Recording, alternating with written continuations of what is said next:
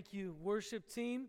Kids, you are now dismissed and you may be seated, but as you are sitting down, please say hello to the person next to you.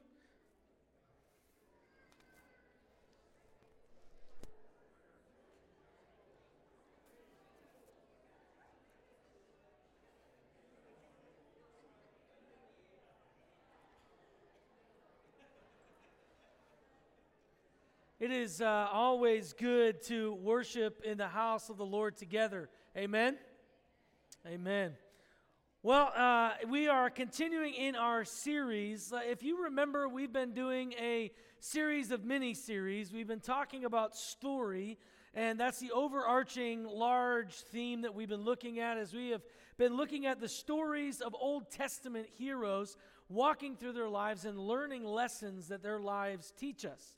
And we are in the story of Elijah, looking at his narrative and gleaning the lessons that we are to learn for today from his life. Because all of Scripture is God-breathed. None of Scripture is on accident. There's not just this thing, oh, well, sorry I put that in there, and I know it doesn't mean anything. That's not the way God rolls. He puts it in there on purpose and has a purpose for us to glean for not just knowledge, but for life transformation, where the Bible is constantly living and breathing into our everyday life. So let us pray and ask the Lord for Him to do that this morning in our hearts and lives. Father, we thank you for the Scriptures, your holy word that we lift up high, that you have proclaimed through the power of the Holy Spirit. And that as Jesus said, we can recognize and understand what these words mean for us through the empowerment and the indwelling Holy Spirit. We ask, Lord, that you will utilize your word this morning to bring transformation, not just information. May we seek to know how we are to apply this in our lives, not just know it for our minds. We thank you for all that you will do, all that you have done, and all that you are doing. In your holy and precious name, amen. Amen. As Pastor Mike had mentioned, idolatry is one of those things that we can often think we don't have in our hearts. We look at the Old Testament and we see these statues and we see these wooden things made or these rocks or these people that are worshipped. And we say, wow, we don't do that in our lives. We don't build stones and chisel them into the image of something and worship it and bow down to it. We don't have an idol problem, but we really do. Even in our society, you can see around, we have an idolatry problem because as humans, we are prone to worship someone or something. I don't care if you are a Christian or an atheist. There is something that we are worshiping always. With an atheist, it might be their intellect, their mind. They are putting it up as the king of their castle, and we can tend to do the same thing. Whether it's the almighty dollar or a statue of a person that we go and take pictures with, thumbs up and smile to, or it could be someone that we have lifted up higher than others, especially Jesus, where we say that person, that place, or that thing owns my heart. Now the reality is this: God is the only one who deserves that part of our life. God is the only one. Jesus should be the only king of our castle, the only one who sits upon the throne of our lives and of our hearts should be Jesus himself. And we see that Israel had an idolatry problem. We're going to look at the story of Elijah, and we'll see how he wages war against the false gods. We must wage war against the weak false gods that seek to capture our hearts as well. We must wage war against them. These false gods or these idols that come up into our lives, they should not be allowed to reign. They should not be allowed to speak into our lives. But often we don't even recognize that they are there. We can so easily just go with the flow. We can so easily bow our hearts, give our money, spend our time on things that are not the King of Kings. And so we must look at this story as well and say, how can we fight the false gods of today? How can we fight the false gods of today? And we're going to be looking at 1 Kings chapter 18, verses 21 through 40. I'm going to break it up as we look at these specific points, but let me give you a little bit of background to where we find ourselves. If you remember a couple of weeks ago, the Lord told Elijah to go before King Ahab and Jezebel, a horrible demonic woman who was controlling her husband as the king. And he said, go and declare that there will be a drought for 3 years. And he goes and does that. Immediately after, the Lord says, go to Cherith, I will provide for you. And he does. And after the brook dries up, he says, go to Zarephath, and there's a widow who will care for you. And he does. And then after 3 years of being with, or 2.5 years of being in Zarephath with this widow, God calls him to go and confront the god Baal. The god Baal was Jezebel's hero, Jezebel's king, Jezebel's demonic lord that she encouraged Ahab and all of the people to worship. So much so that she had 450 priests who would develop these high places of worship to Baal. And Elijah and the Lord had enough. And so in this narrative, we will see how to fight false gods, not just the false god of Baal, but the false gods that show up in our lives today. I believe he gives us 6 battle tactics.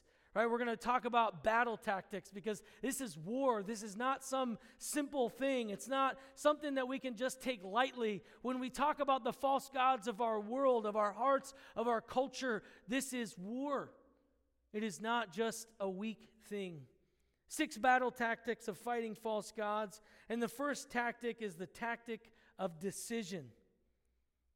We need to decide to dedicate all our worship, all your worship, to the Lord. Decide to dedicate all your worship to the Lord. Look at what we see in 1 Kings 18, verse 21, and then we'll read Revelation 3 as well.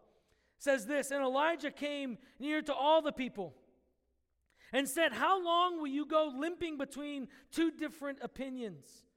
If the Lord is God, follow him. But if Baal, then follow him. And the people did not answer him a word. Revelation 3, 15 through 16. I know your works. You are neither cold nor hot. Would that you were either cold or hot. So because you are lukewarm and neither hot nor cold, I will spit you out of my mouth. Elijah is speaking to the people of Israel. They are waffling between the Lord, the King of Kings, and Baal. Some of them have gone all the way over and are worshiping Baal. Some are on the fence saying, is God God or is Baal God? Which one? I don't know. I don't want to die if I worship the Lord of Israel, but I don't want to do this. And so there's this indecision that they are making. And I think sometimes we come to the same place in our lives where we're on indecision. Is God God today, or is the dollar God? Or what's really going to be king of my heart today? And Elijah is saying to the people of Israel, it is time to decide. This has to end. You can no longer waffle between one or the other, because this indecision is not good. You are not worshiping fully anything. And he says, if the Lord is Lord, then worship the Lord. If Baal is the Lord, then worship Baal. Follow him if that's what you discover as true. And this is throwing up bait for what's going to happen in a moment. House, the prophet, he says this. He says, the prophet challenges the people to stop limping, pasa, translated waver, between 2 opinions. To decide who is God and then act on that decision. Decide, make a decision. Move or don't move. There is no middle ground. It reminds me of Yoda. Try, there is no try. Right? And I'll quote exactly what he said. Do or do not. There is no try. It's one or the other. You can't try to worship the Lord. You do or you don't. There is no middle ground. And this is an important thing for us today. We need to decide to make the Lord Lord of all. to dedicate all of our worship to Him. I love what Chuck Swindoll says in his book on Elijah. He said, divided allegiance is as wrong as open idolatry. We might say, I don't have open idolatry. I don't go and bow down to something. I don't worship something with song that is not the Lord. But you have divided allegiance, where your allegiance is to God and something. There is no and something. I don't care what the and something is in your life. There is no God and. It is Jesus, Jesus only. And I think that we forget that because we always add a lot of ands at the end of that. God and. Jesus and. Jesus plus. But there is no plus. It is Jesus and Jesus alone, because divided allegiance is just as bad as open idolatry. And sometimes that divided allegiance does expose an idolatry we have in our hearts that we're not willing to speak aloud. We're not willing to admit. We must recognize this. This is what Elijah was trying to get the people of Israel to notice and to see. So the first tactic of battle, fighting false gods, is decision. The second tactic is the tactic of testing. Do not fear putting false gods to the test. They will always fail. We don't have to be afraid of these false gods. We don't have to be afraid of putting these idols to the test. He was saying, listen, follow God if He's God, follow Baal if he's God. You have to make a decision. But he was setting up the stage for a test of the gods to show who really was the Lord. He was not afraid to put this test out there. Let us read the passage. And let me just tell you, this is one of the funniest passages in all of Scripture. And I'll explain why. Because I'll give you the Marv Hebrew translation of this in a moment. Then Elijah said to the people, even I only am left a prophet of the Lord, but Baal's prophets are 450 men. Let 2 bulls be given to us, and let them choose 1 bull for themselves, and cut it into pieces, and lay it on the wood, but put no fire to it. And I will prepare the other bull, and lay it on the wood, and put it on the fire, no fire to it. And you call upon the name of your God, and I will call upon the name of the Lord, and the God who answers by fire, He is God. And all the people answered, it is well spoken. Then Elijah said to the prophets of Baal, choose for yourselves 1 bull and prepare it first, for you are many, and call upon the name of your God, but put no fire to it. And they took the bull that was given them, and they prepared it, and called upon the name of Baal from morning until noon, saying, O Baal, answer us. But there was no voice, and no one answered. And they limped around the altar that they had made, and at noon Elijah mocked them, saying, cry aloud, for he is a god. Either he is musing, or he's relieving himself, or he's on a journey, or perhaps he is asleep and must be awakened. And they cried aloud and cut themselves after their custom with swords and lances until the blood gushed out upon them. And as midday passed, they raved on until the time of the offering of the oblation. But there was no voice. No one answered, and no one paid attention. You see, here Elijah, right after he tells the people of Israel, choose. He's like, I'm going to make it really, really easy for you guys to choose. And here's what we're going to do. Baal and the Lord are going to be put to the test. Who will ignite the bull? Who will make this bull sacrifice to them? And the one that does, he is God. Now, you must recognize that we had talked about last week that Baal was the storm god. Baal was the one who controlled the skies and the water and the rain, and that's why God was attacking the rain, causing a drought for 3 years. If he is the storm god, the god of lightning, he should be able to make a fire really quickly. This was one of those, like, I'm going to make it super easy for everyone to detect that he is a false god. Because the thing that they say he can do, he's not going to be able to do. In fact, one commentator says, as storm god, Baal was thought to be responsible for lightning as well as rain, so this should be an easy contest. To the people who are there, this would be a simple thing for Baal to do. It would not be difficult if this really is the type of God he is. That is why the people that are there, they say, that's a really good idea, Elijah. I like it. Right? Yeah. Because the Lord of hosts is the Lord of all things. He's not the Lord of specifically lightning. So, this is going to be a good test for, Elijah. Baal's got this in the bag. So the prophets are all excited about this. 450 of these guys. And he even says, you choose the bull. I don't need to choose the bull. You take care of it. You go ahead and pick it. And we'll see what happens. And we see what happens. Elijah, after watching this spectacle for a couple of hours, begins to mock them. And here is the Marv translation of Hebrew. I thought he was a god. Where is he now then? Is he just thinking about coming?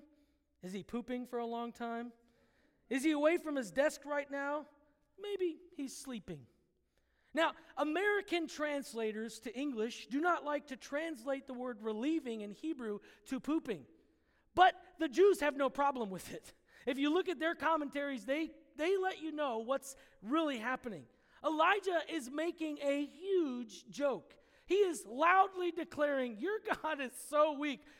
What's going on with this dude, right? I mean, you say that he listens to you. You say that he's the God of lightning, and here you are dancing around and limping and doing all kinds of crazy things, and he's not even here. So he must be doing something else. What's taking all of his time? Why isn't he here? I mean, could you imagine? There's 450 guys running around doing this weird thing. And he's just sitting there making fun of them. I love this part of the story. Maybe it's because I'm still a middle schooler at heart. But I love it. Because it shows this. The Lord laughs at the power of the world's false gods. I mean, anything that you could put above the Lord and say this is the most important thing, I think God giggles. Because it's like, really? Like that little tiny thing? Money, that piece of paper, your job, your prestige, your status, that human being. You have no idea. I think he laughs because Elijah laughed. Elijah was laughing at this moment. And I think all of the Israelites were wondering, how can he be so brave to laugh at this? Baal, these guys could just turn on him and kill him right now. And he's laughing at them. He was not afraid. He was not afraid to test this enemy. He was not afraid to mock the God who had no power. But too often we're afraid to put these things to the test. Too often we're afraid, maybe God won't win this battle. Maybe if this happens, God won't win. Man, God laughs at the power of the false gods that are in our world. Elijah wanted people to see this event, which brings about tactic 3. The third tactic is the tactic of witness.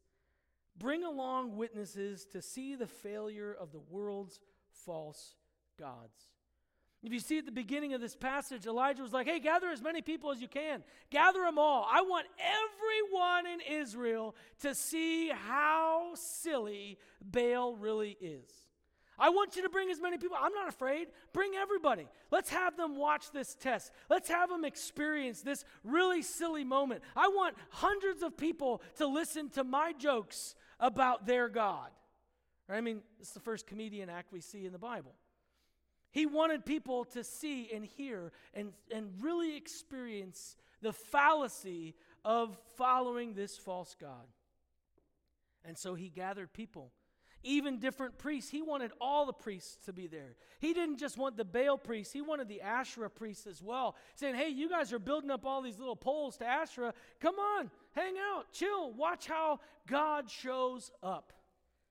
And he was not afraid to test and bring witnesses. Warren Wiersbe reminds us his purpose was not only to expose the false god Baal, but also to bring the compromising people back to the Lord. Because if he can display the true power and the true weakness, the true power of God and the true weakness of Baal, some hearts would turn back to the Lord. Elijah was not all about making fun of Ahab and Jezebel, although that was part of it. His heart was the same as God's heart. Turn back to the Lord. Turn back to the Lord. When we bring witnesses and we do this testing of our false gods in our world, the goal is for people to turn back to the Lord. We see people so many times walking away from the Lord, believing that the false gods that they have in their life are powerful, or people who don't even look at God or Jesus as Lord because they believe that these false gods of whatever it is that they're following, that's what it was true power, has true power. But if we walk alongside them and say, let's test this, let's see if the Lord shows up or if your mighty dollar shows up. I mean, we're in a weird time in society when it comes to money. Inflation is really high. Gas prices are ridiculous. I mean, they're not as bad as they were a couple, months ago. But we're in a really interesting time. And I think that God is going to use that to purge our worship of our dollar. We could either embrace it and say, yep, come on, Lord, challenge me. Challenge my God. Or we can get really upset and frustrated and not walk close to the Lord. Our goal should be to be turned back to the Lord. Turn others back to the Lord. These false gods have no power. And one of the best ways to bring along witnesses to the power of the Lord, we talked about this last week, your testimony.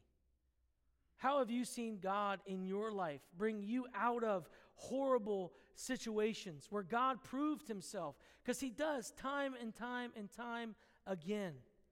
Your testimony has power. Your testimony shows in your life how God has shown up. So talk about your story. Tell the wondrous nature of God in your life. The fourth tactic we see is the tactic of repairing. We need to seek to repair and restore that which the enemy has sought to rip down. Seek to repair and restore that which the enemy has sought to rip down. Continuing on in 1 Kings 18:30 through 32, then Elijah said to all the people, "Come near to me." And all the people came near to him. And he repaired the altar of the Lord that had been thrown down. Elijah took 12 stones, according to the number of the tribes of the sons of Jacob, to whom the word of the Lord came, saying, Israel shall be your name.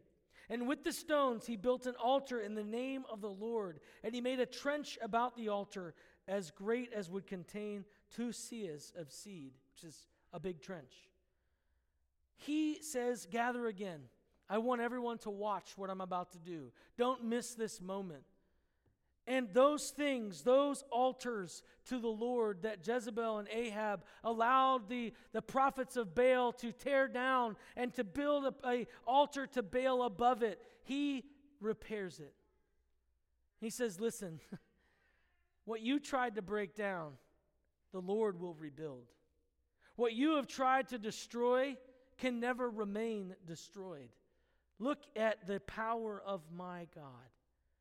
He wanted people to see the historicity of what God had done with the 12 stones, reminding them, this is who you are. This is your Lord. Stop going after Baal, repairing that which the enemy sought to rip down.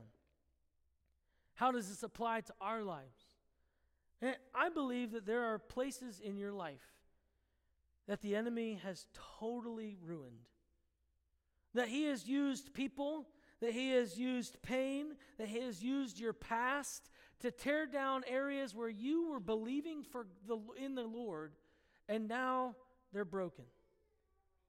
What are those areas in your life that the enemy has sought to tear down? What are those places in your life that he sought to tear down? You could say it another way, that we've given ground to the enemy. That there are areas in our heart that we have allowed the enemy to take over. That we have allowed the enemy to be a part of. That we've just had him there with us. What are those areas? A couple that it could be is lust, ambitions, your own flesh. You could look at your marriage that you were excited about and dedicated to the Lord, and the enemy has done some things that have broken your heart and that have caused you to grow bitter towards your spouse. Don't allow that to be ripped down. Allow the Lord to rebuild and repair and restore that which the enemy is seeking to hinder in your life. Allow Him to rebuild and restore those areas. Give them back to the Lord. Take the ground back from the enemy and take them back in the name of Jesus.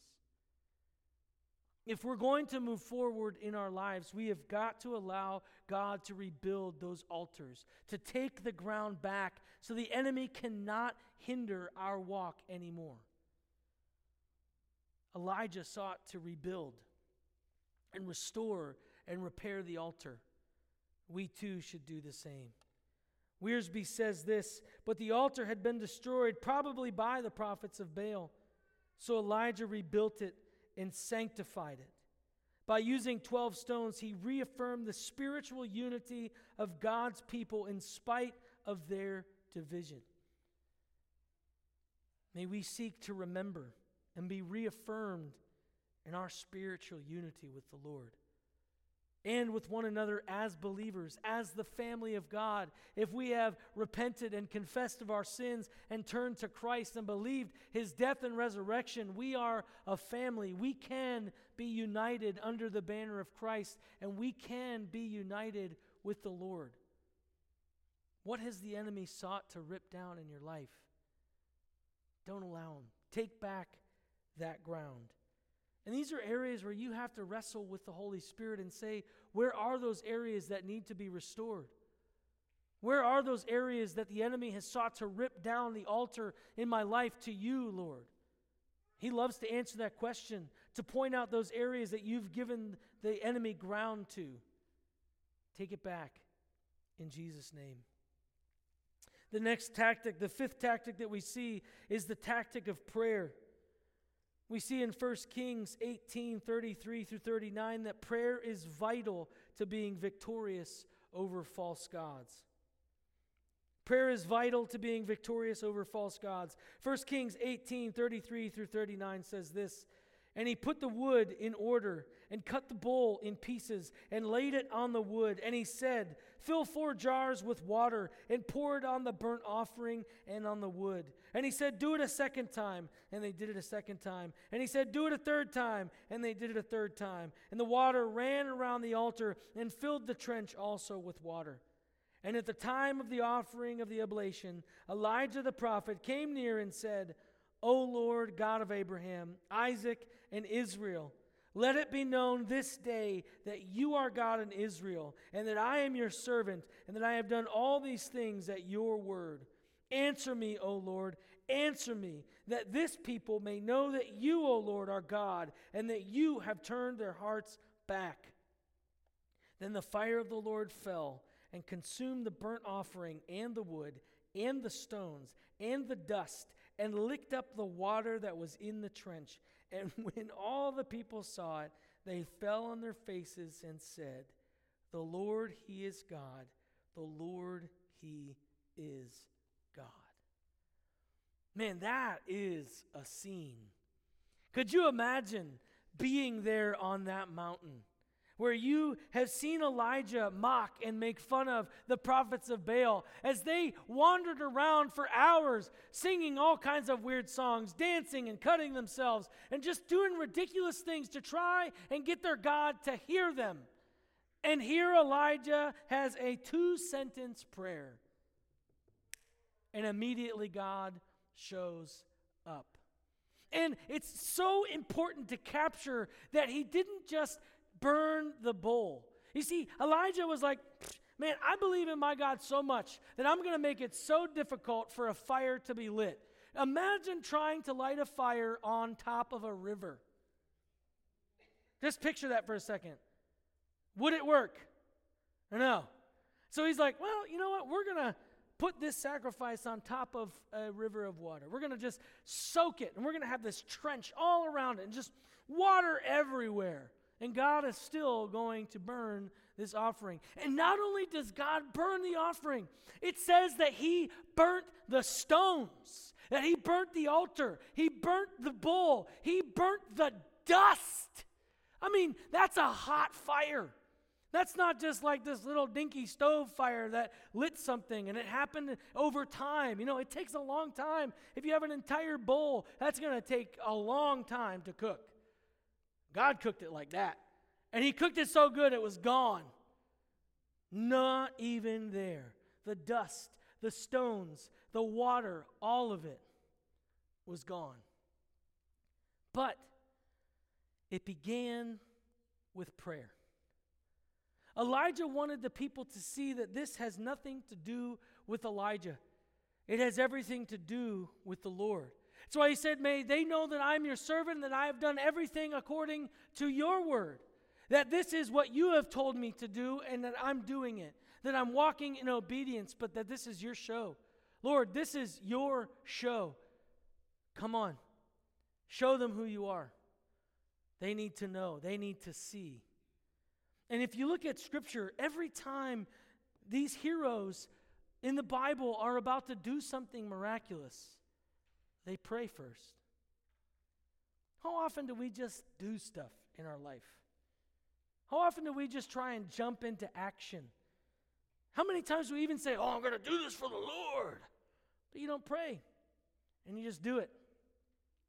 Prayer is, I think, one of the most neglected aspects of Christian faith. Because I don't think that we capture the full understanding of what prayer is. Too often we just say, Lord, bless it, amen. Lord, I pray for this person, this person, this person, amen. Lord, I pray for my meal, amen. Lord, I pray that you'll bless this Bible study time, amen. But prayer should be a passionate conversation with a person we love. A passionate conversation. Sometimes it's a plea. Sometimes it is just a pouring out of our heart to the one that we know loves us. I mean, could you imagine, right? Your relationship with a spouse or your best friend, and all you do like every day is like, hey, I hope that you go to the store and get me milk, bread, and eggs. Amen. And then that's all the conversation you have with that person. Right? Even when you are laying down on the pillow and your pillow talk is like, wow, I'm so glad you took out the trash. Goodbye. Now, sadly, I know and recognize that some marriages are that weak and that anemic. But that is not the way that we were created to build relationship. But too often our prayers are weak and anemic, thanking God for the trash being taken out or asking for your list of groceries to be taken care of. That's not prayer. We need to spend intimate, passionate time crying out to the Lord.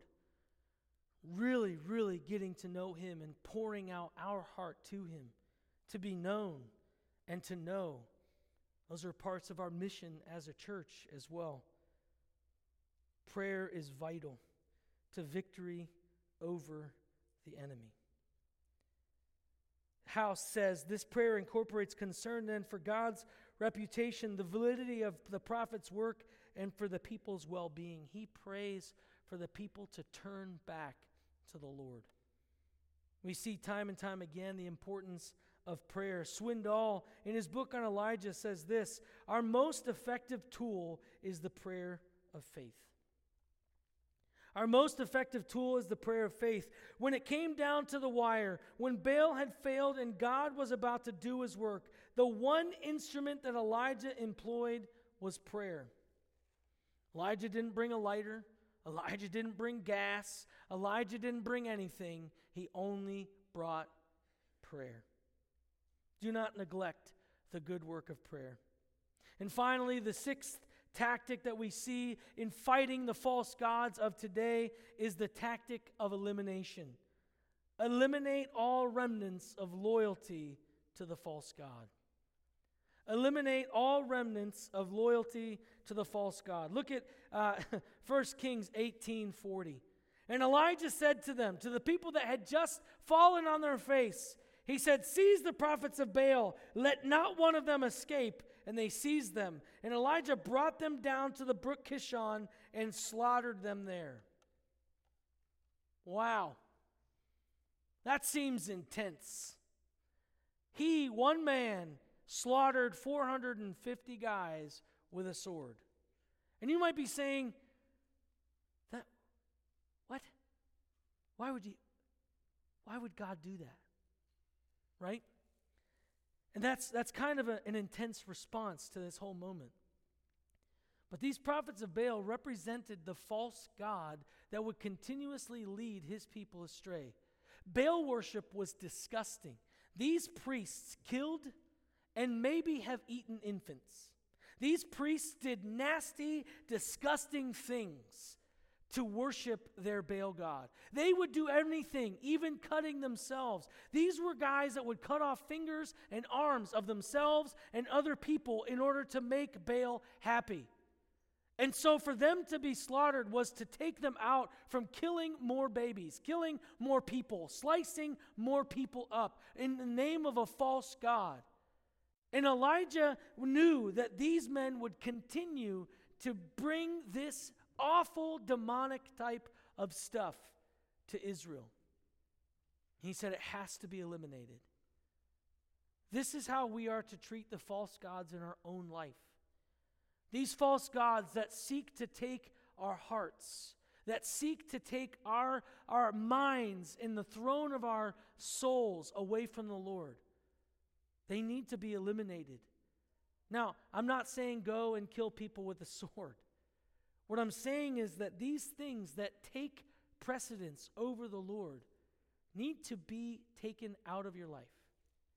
So maybe one of these things in your life is lust, and you have a show that you watch a lot, and it has some nudity in it. And you know that your heart is consistently turned away from the Lord because of this show. No matter how awesome the show is, it needs to be eliminated from your life. Do you understand? Because if it's not, you will continue to worship the almighty lust that is in your life. You see, that's what I'm talking about, elimination. It might not be inherently bad in and of itself. The dollar is not inherently bad in and of itself. It is the worship of the dollar that is. And so if we are worshiping something that we know is hindering our relationship with God, we can't play willy-nilly with it saying, oh, I'll do it now, and I won't do it. I'll do it now, and I won't do it. It needs to be dead, gone, eliminated from our life. My friends, if we are really to walk in the power and the presence of the Lord in our lives, the false gods we worship must die. They must die. Because we will continue to go back to them and go back to them and go back to them. Kill those things in your life. Eliminate them. Take Elijah's stance on the prophets of Baal seriously for those things that would seek to take your heart from the Lord. If these prophets of Baal were allowed to live, Elijah knew that they would continue to go and turn the hearts of people away from God. We need to eliminate those things. I love what A.W. Tozer says. He says this: He is either Lord of all or Lord of nothing. That's not an easy quote to live with. I've found it true in my life that those things that I allow to creep in, even if they're not bad in and of themselves, but I have a tendency to go after it, I will. And it needs to be eliminated. He's either Lord of all or Lord of nothing. Elijah teaches us how to fight false gods. May we take up arms and use these 6 tactics to fight the false gods of today. Let's pray. Father, we thank you for your love. We thank you for this story in the life of Elijah. Man, there's so much in his life that shows us how we are to live today. I pray, Holy Spirit of the living God, that you will fall fresh upon us. May we be people who are willing and ready to wage war against the false gods in our own lives and see you bring a victory, as we sang about earlier. In your holy and precious name we pray. Amen.